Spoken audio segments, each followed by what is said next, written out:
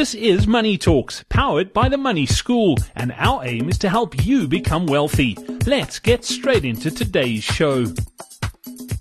Welcome to this edition of Money Talks. My name is Brad Brown. I've got money coach Gary Kale with me once again.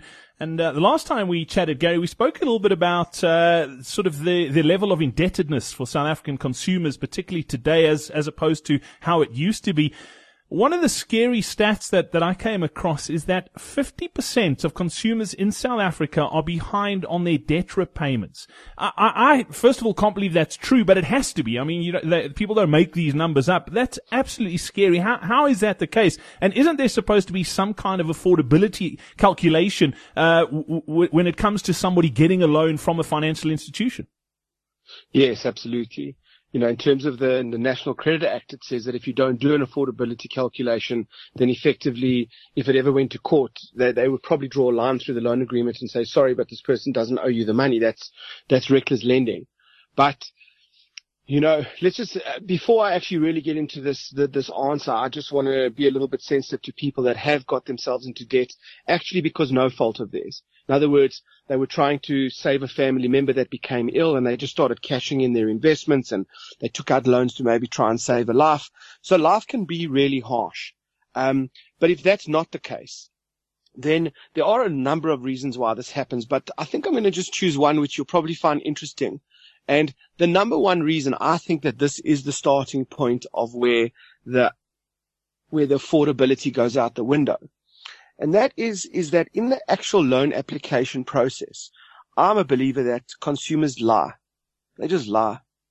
And I think that the person who's helping them fill in the loan application also is lying. Why? Because if you just think about it, when you fill in, if you went and got motor finance or even any kind of loan, you fill in the application, they ask you for your income and you have to give proof of that and you give them some bank statements or you give them, a couple of, pay slips and they can prove it. But the expense is a very gray area. And I can tell you now that from my experience, and this is hundreds of workshops, meeting thousands of consumers face to face over the last decade, people don't budget. They don't know what they spend. They don't know, if they tell you that they're running out of money and you say to them, where's your money gone? I can tell you the number one reason is, I don't know, or just no clue. So when these same people are filling in a loan application form, they do not know their numbers. And I can tell you that I myself have had this experience, even as a youngster when I was filling in one of my first loan applications on, buying a car. I still remember very clearly that it was a team effort between me and what they call the F&I, the person that helps you with the finance when you go to buy a car. And it's a very simple situation. How much is groceries? You think in your mind, well, I don't really know, but I think I'll say 1,500 Rand because that sounds reasonable. And the person across the table says to you, look, this is a loan application. Just like, are you sure about that? Because that sounds a bit high. And then it's like, how much do you spend on entertainment? And that, I promise you, you have absolutely no idea what you're spending if you do not budget. So the person, they can't give an outrageous number. So they try and give something which in their mind seems reasonable. And once again, it gets cut down a little bit and shaved a little bit. Why? Because the person who helps with the loan application works for commission. They understand what the credit department would allow and would not allow. It's basically a scoring system. The actuaries have worked out that if a person falls within a particular range of affordability, we can give them the loan.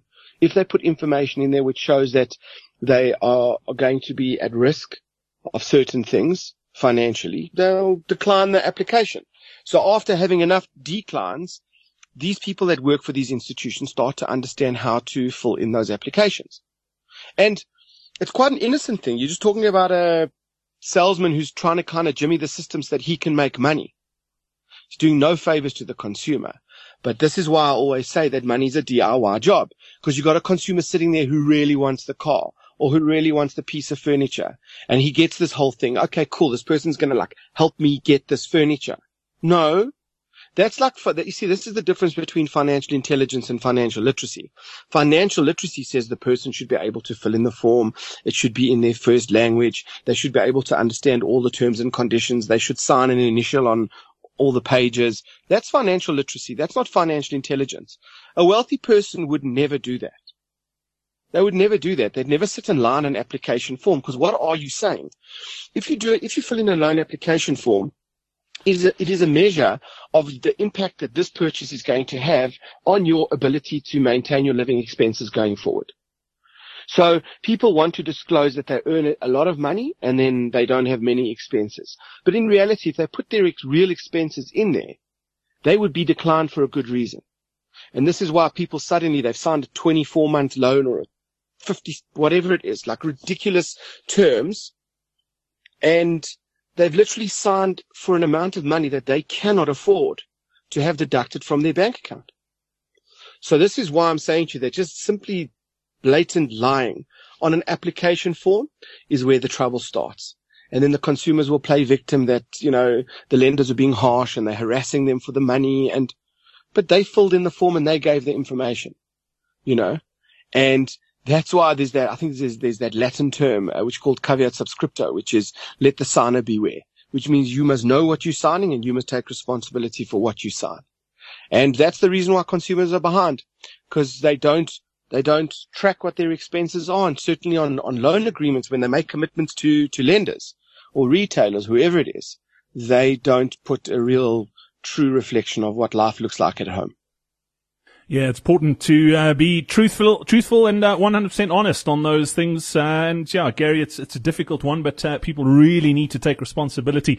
It is tough indeed. Thank you so much for your time today. Much appreciated. Don't forget, if you have a question you'd like answered, all you need to do is head over to the website. It is themoneyschool.co.za. You can submit your question there, and we could be answering it next time out here on the podcast. Until then, from the two of us, it's cheers. Thank you for listening to Money Talks, powered by The Money School.